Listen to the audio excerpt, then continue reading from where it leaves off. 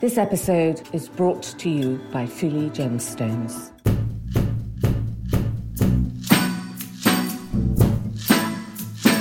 In fact, why are we all buying diamonds then? Why aren't we buying emeralds? Because the peridos? advertising campaign for diamonds has gone on for 100 years and is the equivalent of a military-grade PSYOP, if I'm going to be perfectly honest. That's why we all buy diamonds. Welcome to If Jewels Could Talk.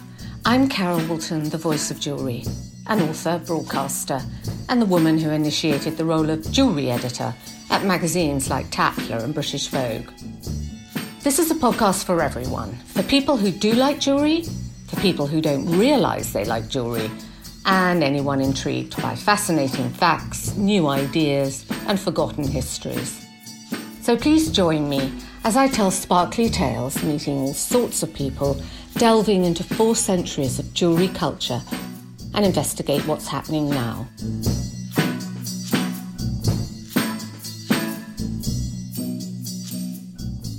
Asia, thank you so much for doing this. I really appreciate it. And actually, I have to say, occasionally at the end of the podcast, I say, if anyone has anything that they would love to hear about, please let us know. And I've had requests for you. Oh, that's nice. Which is really nice. So, here we go. Welcome to If Jewels Could Talk. I'm here with Asia Raden, the New York Times best-selling author of Stoned, which is about jewellery obsessions and how desire shapes the world, and her new book, The Truth About Lies, and she's the star of the documentary film Nothing Lasts Forever, which probes the diamond industry. It's a study of how myths are made. So today I wanted to talk with Asia particularly about what makes a thing valuable and the psychology of desire. But Asia, first of all, I think people would love to know how your own jewellery obsession started. Because you talk in your book about your mother not having a jewellery box but having a jewellery closet. Yeah, she was a little bit of a jewellery hoarder and very glamorous. And, it's funny, I was actually thinking about it last night. I was remembering a bracelet that she had. It was costume jewellery. And it was the style in the mid-'80s. It was a bangle covered in teeny tiny cut crystals. We made it red and black like leopard print. And in retrospect, apart from being dated, it was just costume jewelry. But I just remember that was my favorite object in the world. And she also had shoes. I think they were Stuart Weitzman that were black, pointy-toed heels, but they had diamonds around the edge of where your foot goes. And I just thought my mother was the most glamorous woman in the world. I mean, I think that sort of bleeds into the next question about value, but I think part of what jewelry is it's a synonymous stand-in for other things, whether it's authority, like a badge, or commitment, like a wedding ring, or I just associate sparkles with my very glamorous mother. And being at home, I guess. Yeah. Part of your childhood and happy memories. Well, if you like your mother is associated with being at home and happy memories, which I do. So. Did that inspire you to then go and work at the estate jewellers that you worked at? Oh, no, I had already been working sort of on jewelry, in jewelry, for years at that point. I got a part-time job in a boutique in Santa Barbara when I was in high school. I would design things for a jeweler who my mother bought a lot of jewelry from. We would go in there and she would go, "Do you want these? Do you want these?" And I'd go, "No, I don't like those. They would look better if they had a briolette on them." And, they were accommodating. Eventually it got so elaborate that the jeweler said, "Just draw a picture." And I did. And he made me what I wanted. Then a month or so later, my mom and I were walking past the window, and there were 5 or 6 pairs of those earrings in the window with different colored stones. And I said, "Look, I'm a real jewelry designer." And she said, "Look, I think somebody owes you some money." And we kind of came to an arrangement where I got charged less for the things I designed, just cost, and then they could use the designs. And this was because you loved it and you wanted to wear it. I don't remember ever not being fixated on treasure. I have an early memory of an aquarium, and the only part of it I remembered or care about was the fake treasure box in the bottom that opened and closed. I must have been very, very tiny because I wanted to get it out, but I remember thinking it's too deep. I can't reach the bottom of that. So it must have been 3, maybe 4. And obviously it was just one of those fake treasure boxes you put in an aquarium, but I thought if I could get it out, there was a string of pearls in there, and it looked like there were some little jewels in there. I've just always been singularly fixated on jewels. And I'm sure there are a lot of reasons, but I'm not sure obsession always requires a reason. Obsession's irrational, and trying to cite a reason for it is trying to make something irrational into something rational, and I'm not sure there's a point. So you got yourself to House of Khan Estate Jewellers. You became senior designer for an LA-based fine jeweller, Takori. Mm-hmm. And that started making you obviously think about why people wanted jewellery and what sparks this desire. I've always been curious about why people do what they do and what they're thinking. But actually, that's not how I came to write that book at all. I had moved to London. You know, you can be a jewelry designer in the US, but if you want to do high jewelry, you go to London or you go to Paris. And I had some interviews set up, and then my college roommate came through town, and she is a novelist. She was on a book tour, and she said, come to my birthday party. And her birthday party was in Paris. And I got there, and it was 3-day extravaganza because she throws parties like that. But everyone there was from publishing, and I didn't have much to talk to them about. Everyone kept saying, I heard you're a jewelry designer. And I kept going, yeah. And then they'd go, huh. And that was the end of the conversation. Publishing's very cliquey, which I'm sure you know. And, on the second or third night, I was sitting next to a very pregnant woman with her hands on her stomach. And I noticed that her engagement ring was mine. It was one of my designs from Takori. She said, I heard you're a jewelry designer. And I went, yeah. And she went, huh. And I just went back to drinking my champagne, and she went, well, what kind of jewelry do you design? And I said, actually, that kind. And I pointed at her ring, and she said, you design engagement rings? And I said, no, Cupcake, I designed your engagement ring. And she said, what? No.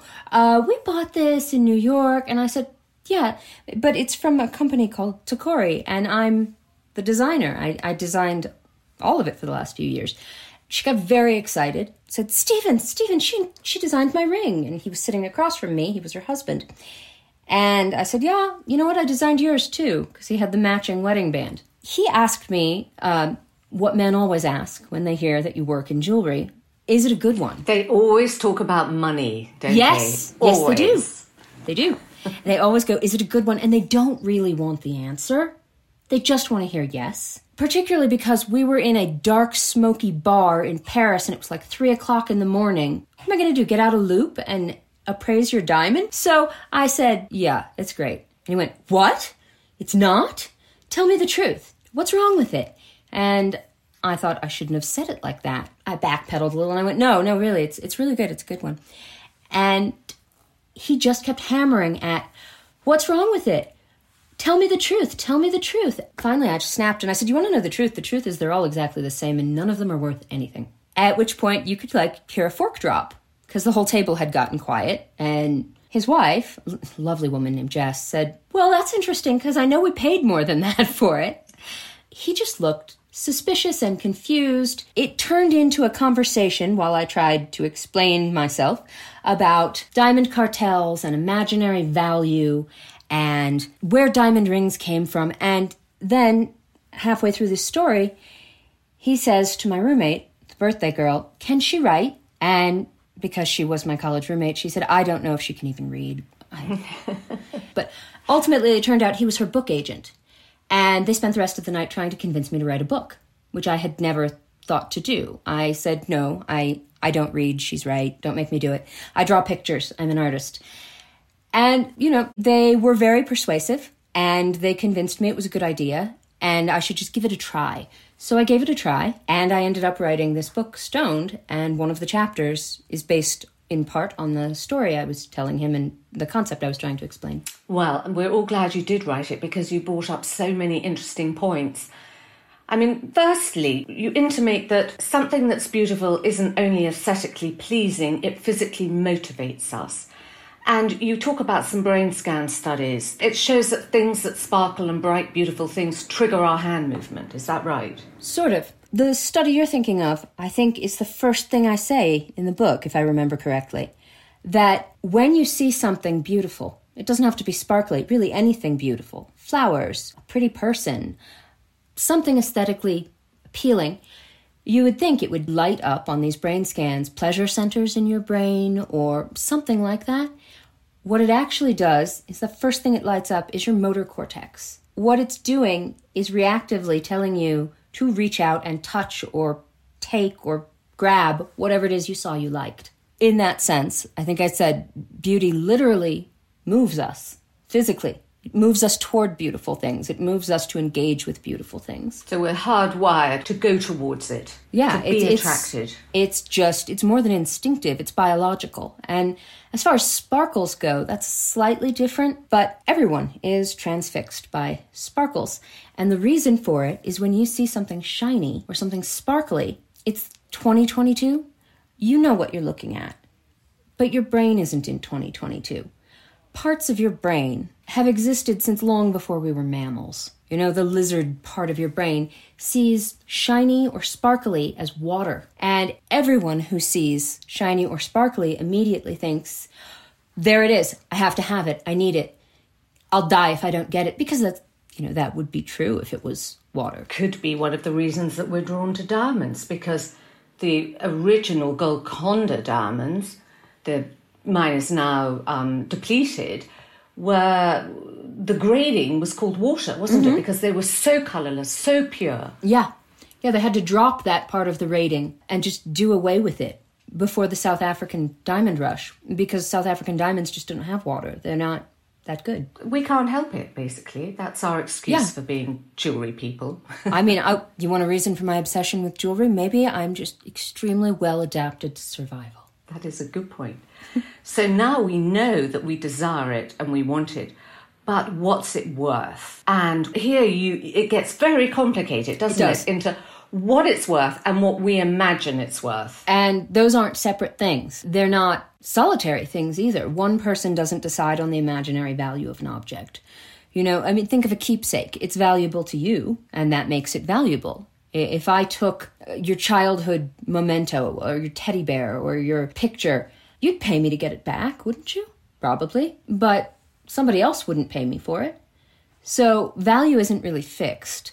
And then it becomes much more complicated when there are lots of people involved and it's the same item. For example, a diamond. It works like an economic syllogism. Everybody has to have it because everybody has to have it. And that can result in the development of value from nowhere, the creation of what an economist named Fred Hirsch called positional good. It's when an object still has no fixed value in and of itself. Its value is only set in relation to others of its kind. So, is it a good one for a diamond ring? There really is no answer. The question is it a better one than the girl sitting next to you? Or bigger.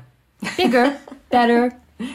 Yeah. And the interesting thing is that's not just true in economics.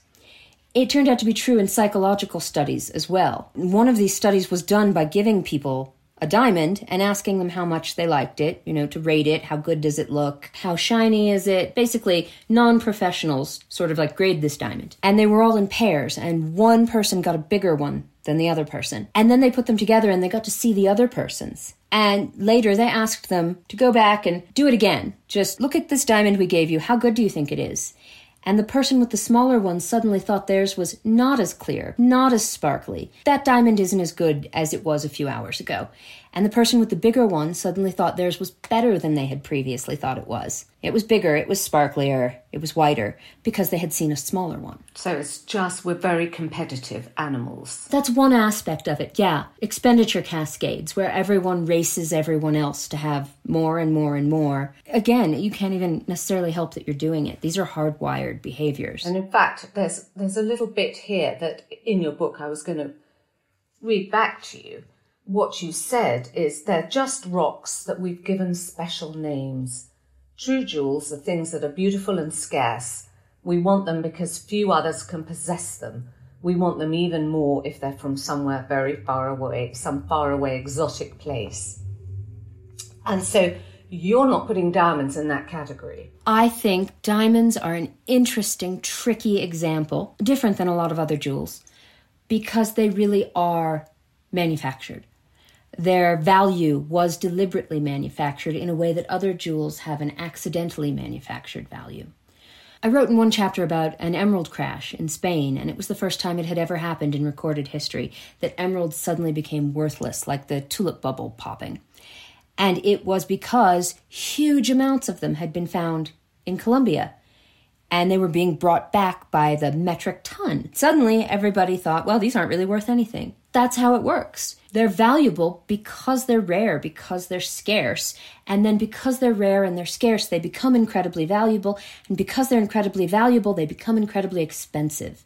And once they're incredibly expensive, the only people who can have them are royalty, are, movie stars, whoever.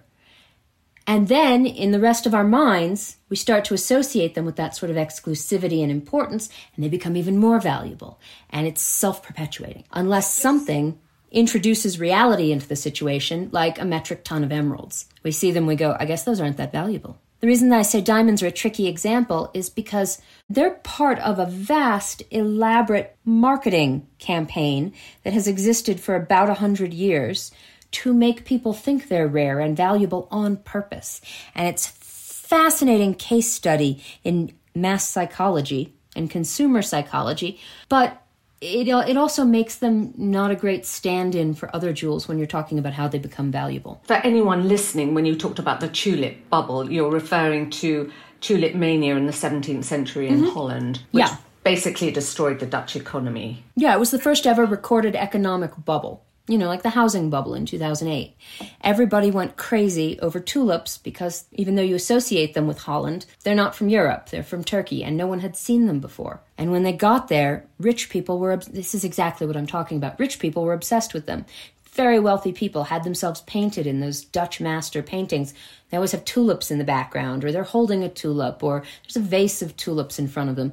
And it was to show off wealth. It was the way you would wear your best jewelry in a picture. You would also show that you had these tulips because you had a tulip garden. Because of that, middle-class people started to feel compelled to have just one tulip plant in a pot, even though they couldn't really afford it at that point because the prices started to inflate in ways you can't imagine people would pay for a tulip.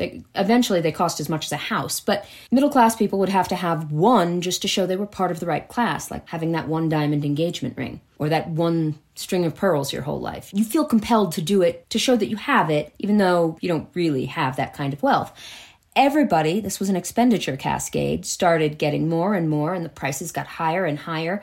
And then an auction one day in Harlem didn't happen, and it didn't happen because the Black Plague had broken out in a house down the street. But there was no Twitter. No one knew that. They just knew no one showed up to buy the tulip bulbs. And within a few days, the tulip market crashed, and half the country was destitute. And they went to The Hague and tried to get help, and they declared it gambling losses and said, we don't want anything to do with this mess. So you infer that all this hype is in the diamond industry as well. What makes the diamond industry interesting is that it's almost entirely hype. Diamonds aren't rare.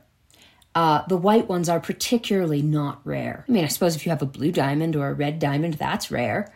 But those white diamonds that are under 2 carats that everybody has in their engagement ring or their earrings, those are not rare. They haven't been rare since they were discovered in South Africa. And their entire value has been deliberately based on the idea that they are the rarest, most precious gemstone on the earth, and you have to have one. And we associate them with marriage and engagement rings, and you have to have that too. And all of that was made up by an advertising company in the 40s. Yeah, that was quite a long time ago, the Diamond is Forever campaign. It was it Frances Geraghty who came up with it? And her partner, Dorothy Dignam, sort of invented product placement. And then, of course, Hollywood caught on, and Harry Winston did diamond loaning, and the whole thing kind of grew, didn't Dorothy it? Dignam did diamond loaning to Hollywood long before Harry Winston. Did she? Did she? She would make deals with movie producers to have the diamonds in the movie, and then they could keep them, or they would get something. But I don't think people adhere to that now. All the young girls in Vogue, when they get engaged, they don't look for a diamond. They look for something cool. And it could be a coloured stone, it could be just a Cartier Juste Clou, it could be anything that they find cool looking. You're thinking about a very chic set of girls. I remember I was designing engagement rings during the big economic downturn in 2008, 2009, and all of my friends lost their jobs. They were all bankers or they were lawyers or whatever. And I remember going for drinks with a couple of my girlfriends, and one of them, who had gotten fired when Lehman's collapsed, said, "How are you the only person who still has a job?" And I said, "Well, you know, wedding rings and gravestones. Everybody's always going to want one of those. That's a safe business." And it still is. Nobody's going out of business making diamond engagement rings. But it's a choice. But you don't think it's a personal choice. You think it's much more that we've been conditioned to want that, you think? I think very much so that people were conditioned on a large scale to want diamonds, to believe that they're valuable. And I think it was Oppenheimer who said a necessary good. He said they needed to figure out how to use various forms of propaganda to make people believe they were a necessary good, like a good you have to have. And it worked. Everybody believed it. And they expanded globally into countries that didn't even do engagement rings.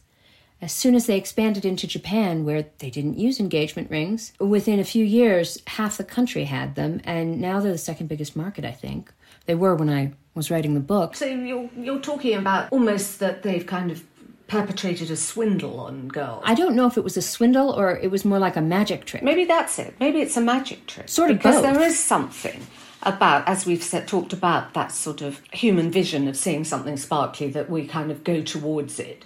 So I think people they are drawn to them. Yeah, but they hold a position in the economy that other gemstones don't. And that was absolutely manufactured. Well, I suppose when De Beers had the monopoly, they could control the supply, which they can't now, can they? Because the monopoly's over and, you know, they only have about 25% of the market now. But let's talk about this neurological effect of supply and demand. And you described an experiment with cookies and how people perceived cookies when they were moved about. Yeah, so this was an experiment done a long time ago on supply and demand, and basically the scientists took the test subject and they offered them cookies. And in the book, I think, you know, to make it clearer, I just said red and blue cookies. I have no idea what color they actually were or what kind they were. And I remember arguing with the editor about that. She kept asking questions, and I was like, "Do you want me to put a recipe in the index?" Really? It's not important. The important part was there were two kinds. And when there were equal amounts, people were indifferent to which kind. And when they made sure there were less red ones, people started to think the red ones must be better, and they wanted those instead of the blue ones. So when there was more of one kind, it became less valuable and less desirable. And when there was less of one kind, it became more desirable and more valuable. That's simple supply and demand. The interesting part of the experiment was they then manipulated it so that it appeared other people were taking the red cookies, not that they had put less on the plate. So they thought what they were seeing was a dwindling supply of something. And that was the most valuable kind of cookie there could be, was one that other people were taking that might run out. So when things are at their most valuable and appealing to us, it's when other people want them. And they're in short supply. Yeah. Short supply will make it valuable. Short supply and desired by others makes it invaluable, and you'll compete over it. Because these were neurological studies, and what they found was that it put your brain into an almost fight or flight position where it was hyper-stimulated and you were going to get that thing that's running out. But at the same time, you could not think clearly. It basically made you primed to take action, but incapable of taking rational action. That's kind of scary. Yeah, but it explains a lot of the way people behave about beautiful things. Well, it explains a lot of the jewellery break-ins that we have. Oh, I just had a bunch of jewellery stolen. Oh, I'm sorry. What, from your home? Yeah, I'm really upset about it. Emotional things. Yeah, and valuable. I had a strand of big opal pearls. It was fairly valuable, and I had a blue pearl necklace that was emotional value, and it was beautiful, but it was something that my mom gave me when I was in high school. I was thinking about this because did you see there was a video that went viral earlier this year at the TAFAF fair, a big antique art jewellery fair, And somebody took a sledgehammer in the middle of the day. No. And bashed down this sort of glass vitrine at one of the jewellers. This is a very sedate, very elegant, very rarefied atmosphere. And there are these people literally hammering, no masks on or anything, and they steal some jewellery. Now, they appeared to know what they were taking. They took some Jard jewellery, the greatest designer alive today, Joel Rosenthal. Oh, my God. Now, it's so identifiable, they can't really sell it.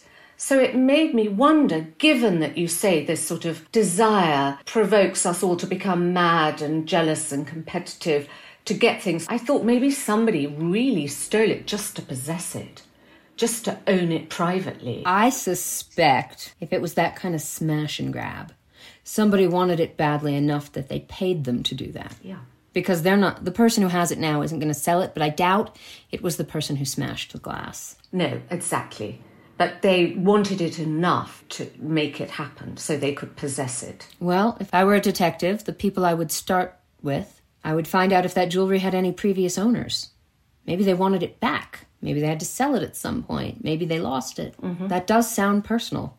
Because, yeah, you can't really resell that. And it often isn't gemstone heavy. And it's just so recognisable that anyone in the trade or anyone who came across it would know what it was. And people do yearn to own pieces by And you wouldn't want to Jard. sell it while disguising that that's what it was, because that's where the value is. Its value. Yes, exactly. So there we go. I think we need to start a true crime podcast now, Asia, and we'll solve this crime. Oh my God, that would be so fun. A true crime podcast for jewel thieves. Let's do that. We're going to do that next, everybody. I'm in.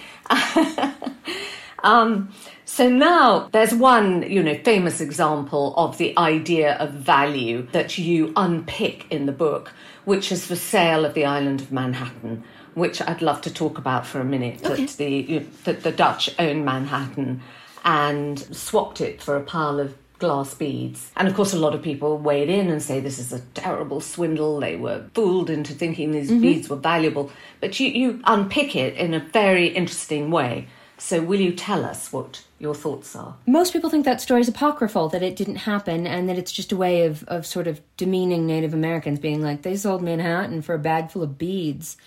But it did happen. There's a deed of sale in a museum. The Dutch East India Company wanted to buy the island, and they had to buy land for something. It didn't matter what they paid, rather than just show up and stick a flag in it, because at that point, the Spanish and the Portuguese had been doing it much longer than them, and the Catholic Church had given them a monopoly on the New World.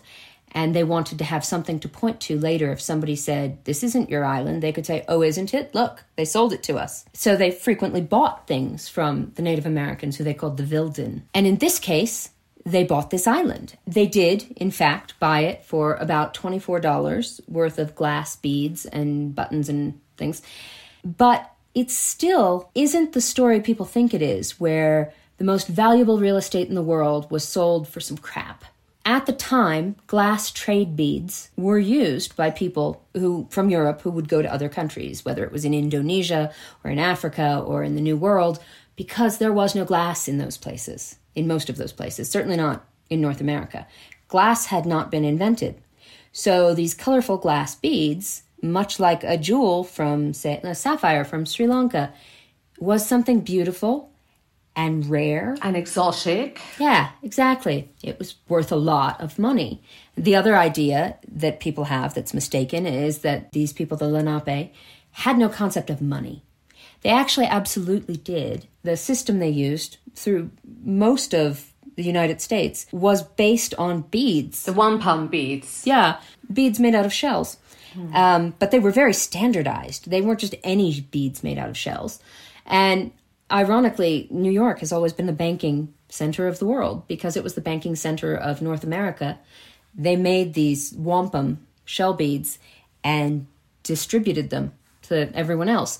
And so when some people showed up and offered them rare, exotic, sparkly glass beads as money for an island that was not the most valuable real estate in the world, it was incredibly worthless real estate at the time, not just because this continent was expansive and had a lot of land, but because Manhattan particularly, you know those big granite boulders in Central Park? Mm-hmm. The whole island is made out of them, just under the ground. So you can't farm, you can't really plant things. It turned out the only thing it was good for was skyscrapers, and it would be hundreds of years before anybody found out that was going to be convenient, granite bedrock. It also had constant storms, which anyone in New York probably knows about. And what they don't know about is that it was much smaller. 15 or 20% of it at this point is made out of trash. The shores had to keep being shored up with landfill, and it was done so many times that it's now 15 or 20% bigger. It wasn't a great piece of land, and they offered these people who had a very advanced understanding of banking and private ownership and money and land rights and land use, what they would see as more valuable foreign currency. But your point about scarcity works both ways there, doesn't it, for the beads and for the island of Manhattan? Because you say that only became highly valued when the land became scarce. Space was scarce.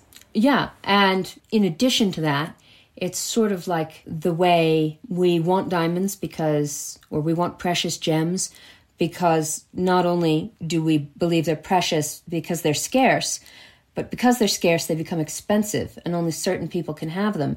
And then that factors back into their value as well.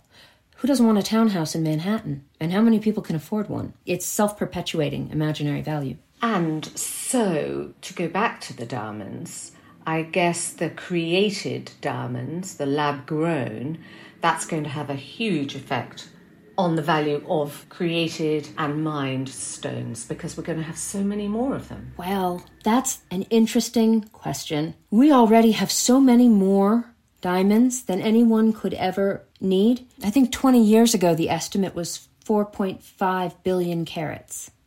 Just in human hands, not coming out of the ground. And we dig up exponentially more every year. So we believe diamonds are much more scarce than they are. So when you said that, in your film, Nothing Lasts Forever, did you say that to Stephen Lucia of De Beers, who we've had on the podcast, by the way? Did you challenge him with that? No, I did not speak to him directly, but yes, he was asked those questions. And didn't really answer them. It's really interesting to watch. Martin Rappaport answered them. So Martin Rappaport does the Rappaport price, the general price index of diamonds. And while he comes across sketchier, I think he was more honest in his replies, but combative. Stephen Lucia, you can tell he spent his entire adult life with De Beers because he either really believes or is just all in on what he keeps referring to as the diamond dream. And I just wanted to be like, buddy, wake up! Because he just sat there telling anecdotes about how beautiful Botswana is and all of the wonderful things they've done for them. And they do. Now that they do, because I've seen that for myself. Yes. I've seen the hospitals, I've seen the orphanages, I've seen the mining conditions, I've seen an African country lifted out of economic strife into independence. There I will challenge you. Employment. Nope, there I will challenge you on the word independence. It's given a lot of people independence. There's so many women working in those It's given a lot of people cash. Having economic independence. It's given a lot of people cash. And every time they argue about anything, they're told there are other countries with diamonds and this could all go away. Well, no, because De Beers are in a joint company with the government in Botswana, Botswana, so it's not going anywhere. They've put their entire sorting and cutting and polishing in I'm not Botswana. saying it's realistic for them to actually up and move. I'm saying it's not really... There are a lot of good things that go on in Botswana, and there are a lot of bad things that go on in Botswana. And they don't advertise the less attractive aspects of that arrangement. So, in fact, if we've got so many diamonds, then why do we need the created? So surely the created diamonds should not be created because we sure don't need any more. And it's different to cultured pearls because when Mikimoto started making cultured pearls, we'd run out of natural pearls. You couldn't get them. There weren't any more. Well, oysters would be extinct by now. Yeah. So we don't need the created diamonds, and we've got enough mined ones. The thing about synthetic diamonds that's the most interesting about them, certainly to me, is their technological applications. they're going to be the backbone of quantum computing, ultimately. I think whether or not they're going to affect the price, which was the original question, or the value of natural diamonds, I think no. So much of how we feel about jewelry is irrational, and people irrationally want real diamonds, even though lab-grown diamonds and not lab-grown diamonds are exactly the same thing. This isn't like a cultured pearl. There is no nut at the center of it. It's really just a diamond. Yet, given the option between two identical diamonds, if one of them was lab-grown and the other wasn't, wouldn't you want the other one? Yes. Yeah, it's irrational. We're trying to make something irrational rational, and it isn't. And I also think they're going to be too valuable for industrial applications to be used for jewelry, ultimately, when they really perfect making these large, micro-thin diamond wafers. On top of that, I think once they are the backbone of the next computer revolution, no one would want them in jewelry because you don't propose to somebody with, like, a silicone engagement ring, right? No, it's not romantic. If it's in your laptop, it can't be that valuable. Now, that's factually untrue, because my iPhone is full of rare earth minerals that are worth a lot more than a pair of diamond earrings. But people don't think about it that way. We imagine and create value in our minds. But we have to have the romance and magic somewhere in our lives, don't we? Well, it's an interesting question. I think we would anyway. Even if it wasn't attached to diamonds, we'd attach it to something else. And out of interest, because you talk about a lot of, to go back a bit to when Francis Geraghty was making the tagline Diamonds Are Forever, and there was a lot of focus within De Beers to create this desire for people to target men that they should spend 3 months' salary on a diamond engagement because that was the way to prove your success, have a successful life. And you quote a couple of internal memos at the time of them stating this. It was interesting because it certainly was all about creating this desire within people. They flat out say in these memos what they're doing. And what they say is exactly what I'm saying. How do we use propaganda in various forms? That's an actual quote. I suppose it's a slightly more successful version of recently when we've had diamonds that weren't really of use in fine jewellery, so black diamonds or brown-coloured diamonds, and then they got repackaged, remarketed as cognac-coloured or cinnamon-coloured, and suddenly they became much more desirable. Well, yeah, absolutely. You only want things because other people want them. I mean, that is the basis of irrational value, of positional good. Its value isn't based on any actual quality. It's based on how much people want it. And you talk about neuroeconomics, that in between your eyes you determine value and emotion in the same place, is that right? Oh, the ventromedial prefrontal cortex. It's a little spot in your brain right here. Sort of like where you'd have a bindi mark. A little lower than that, but yeah, right between your eyes and the back. Mm-hmm. And in this spot in your brain, you do two separate things. You determine the worth of something, the value of something. You know, like that study where they said, look at this diamond and tell me how good you think it is. Is it a good one? Or you go to a flea market and you say, I'm not going to pay that much. That's not worth that. That's your ventromedial prefrontal cortex in action. Oddly enough, this exact same little tiny nub right there in your brain also determines your emotional attachment to things. Like the fact that I'm more upset about the blue pearls my mom gave me in high school than this wildly expensive opal necklace that was also stolen along with them. I am more emotionally attached to that. And the wires get crossed often, and it turns out those two instincts can be melded. I love it, so it's worth a lot of money. Or it's worth a lot of money, so I love it. It just keeps ping-ponging back and forth. And that is the essence of how and why diamonds are valuable. And then you can add in other emotional attachments like it's an engagement ring. It means somebody loves me, so it's very valuable. All of this happens in this little spot right here. It's very interesting, that. Well, because you'd think they'd be very separate ideas. Yes. So we can be very confused then, basically. You're saying that we can be very confused. Easily confused. Yes. And anyone who has a grasp of how people think, like maybe people in advertising, are very good at confusing people on purpose to make them do something. And I love the way you talk about green in the book. That was my favorite chapter about emeralds. Everybody loves green. Everybody loves green. Now, why does everybody love green? A lot of reasons, but the most foundational one is you have 3 kinds of cone cells in your eyes. They pick up red, green, I think it's blue. And they're all variously sensitive to different wavelengths of light, but all of them are hypersensitive to 510 nanometers, and that is a particular shade of green. And everybody's eyes are most sensitive to that. You can see it most easily.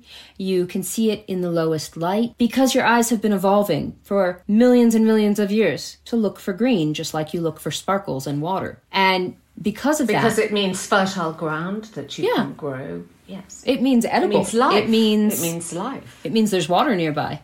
So green, the same way our eyes have evolved to pick it out, at the same time, our brains have evolved when we see it to be happy with what we're seeing, basically. It stimulates certain chemicals in your mind that tell you everything's good. Your heart rate goes down, your blood pressure goes down. It'll actually produce endorphins. It's why people paint prisons and mental hospitals and regular hospitals green so often, various shades of green, to lower people's blood pressure, to make them calm, to make them happy. And at the same time, it has a stimulating effect that says, go. It's why buy it now buttons are green. It's why the green light in a traffic signal's green. It tells you, go ahead, all good. So, in effect, why are we all buying diamonds then? Why aren't we buying emeralds? Because the advertising campaign for diamonds has gone on for 100 years and is the equivalent of a military-grade psyop, if I'm going to be perfectly honest. That's why we all buy diamonds. So would other greens, green peridot, would that have the same effect as emeralds? Yeah, there have been times and places where peridot were devastatingly valuable. And these values come and go based on how available they are, or and how available we believe they are. But, to your question, why are we all buying diamonds? For a long time, before De Beers, they were not the thing to have. The most valuable thing to have was an emerald. And the thing people have wanted for the longest, as far as I know, are emeralds. They've actually been found in Neolithic, I think I said rank-signifying headdress. It's a caveman tiara. There are caveman tiaras made out of bones and resin and little green emeralds. People have been putting them in jewelry for that long. So basically, it's what we want to believe is the most powerful thing, as opposed to what we're looking at. It's what we want to believe. What we want to believe and what we believe and what is true are terrifyingly overlapped. People mostly believe what they want to believe, and what they believe becomes reality, like the value of diamonds. There isn't that much of a distinction between the three. So when we watch your film about diamonds, are they going to make diamonds lose the sparkle for us? I couldn't if I wanted to. I already gave it a shot and stoned. It didn't work. But that's what makes diamonds so interesting. It's been so successful and so ingrained into everyone's sense of reality that even when you find out they're not rare and that this was all done on purpose by a cartel, you still want one. I don't know. I think it's kind of one of the first things we ever did. Can you imagine finding something that sparkled? But when you find them, they don't sparkle. But as they did, there's still interesting nuggets, pebbles. It's what we've done. But you can see why before diamond cutting, a raw emerald was more appealing than a raw diamond. Actually, yes, now that we're talking about it, they're really beautiful. They look not really that different, and a diamond just looks like a piece of sea glass. It needed this man to cut it and release that fire, didn't it? Ludwig van Brecken invented modern diamond cutting. It's like we're sort of having to be a herd mentality here. You're sort of saying we're sheep. We're a bunch of sheep. I don't think you should take it that personally.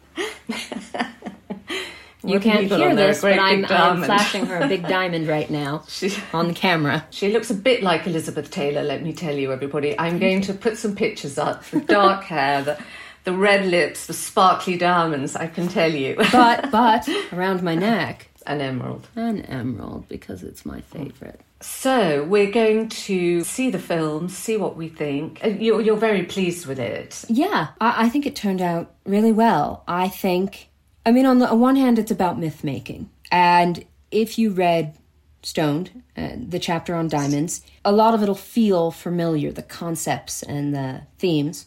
But what it's about in a, minute-to-minute sense is this scandal that arose around mixing, synthetic diamonds being illicitly mixed in with regular diamonds. And the producer was already working on this story when he contacted me. And that was how we met originally. He was investigating it. It's interesting, and it's about your question, is this going to destroy the value of diamonds? These are valid questions. And so are a lot in the chain already without people knowing? Oh, Is yeah. that- Yes, that's the scandal that I'm referring to is people have been...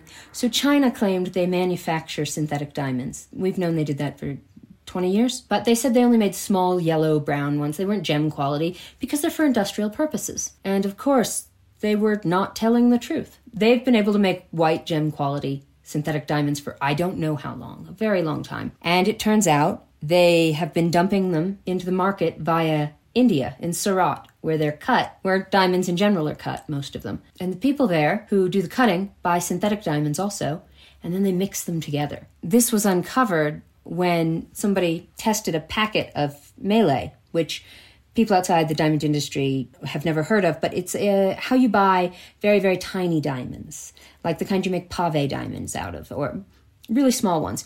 You don't buy them one at a time or 10 at a time. You buy a package of melee. And there's always some contamination.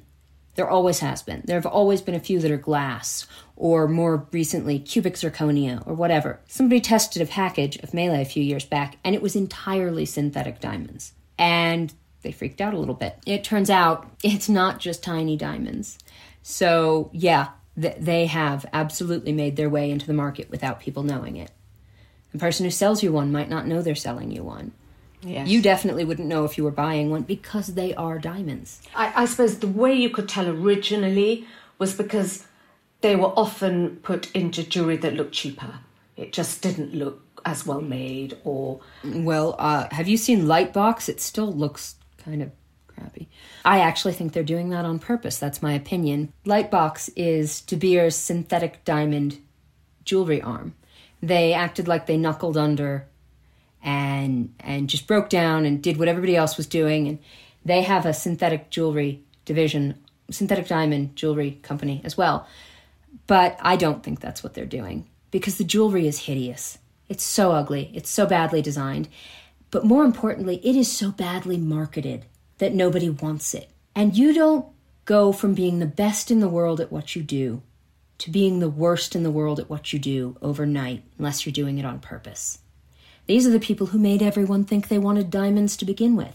They can't sell us on synthetic diamonds? Because they don't want to. I think because they want to differentiate synthetic from real and make sure totally. we know synthetic is cheap. Well, it's as you said, if you're offered the two, what are you going to take? You want the mines. I don't think they're willing to rely on that. So now they've got a big synthetic jewelry company that makes ugly jewelry and markets it poorly. Bring back Frances Garrity. Well, maybe she's still there, with her head in a jar, because that's a really clever way to make sure people continue to idealize natural diamonds, which is your main product. If you think that jewellery reflects ourselves and our desires back to us, what does it say about us? Well, that's very individual. Okay, it's individual. Yeah. But the fact that we collectively like diamonds, what does that say about us? It says we evolved to look for water, honestly. But when I said that, what I meant was that it's individual. How you behave about it, what you want, how much you want it, what you're willing to do to get it, what you do with it when you get it, tells you more about you than it does about jewellery or wealth. And what are you going to do about your lost jewellery? Are you going to replace it? Will you replace it with something as similar as you can find? Well, the opal necklace, I can replace. It's not easy, but I can get another one. It was just, when people carve opals like pearls. It was a strand of big opal, white opal pearls. I can get another one of those. I've seen those in a few places in the last 10 years. Mine was antique, but it doesn't matter. It's funny you ask because the blue pearls, there were 5 or 6 other things, but the blue pearls, I did look to see if I could find more. And they were particularly iridescent blue Akoya pearls. I found them, and I could buy another strand, but I haven't done it. I think it would just make me sad. Because it's not the real one. If your dog got hit by a car, would you go get a dog that looked exactly like it? So this is how much jewellery can mean to us. Yeah, absolutely. Is it valuable? Do I love it? Do I love my mom? Was I a happy child? These things all get squished together in that little sticky spot in your mind. And every time I look at a new one, I'll just think, somebody stole my blue pearls. I'm weirdly upset about it, given that I haven't worn them in 10 years. Well, it's there. It's a sort of tangible memory, isn't it? Yeah. That's there. Absolutely. And even if you weren't wearing it, you would see it every day when you open your jewellery box. Yeah. Well, jewellery is very much like that, I think. A tangible memory is a good way to put it. I've always thought of it like artifacts. An artifact of another time, an artifact of a memory, an artifact of a place or a relationship or whatever. Well, thank you very much indeed, Asia, for sharing your thoughts and your ideas and your book and your film that we'll look forward to seeing. So thank you very much for being with us. My pleasure. Thanks for the invitation.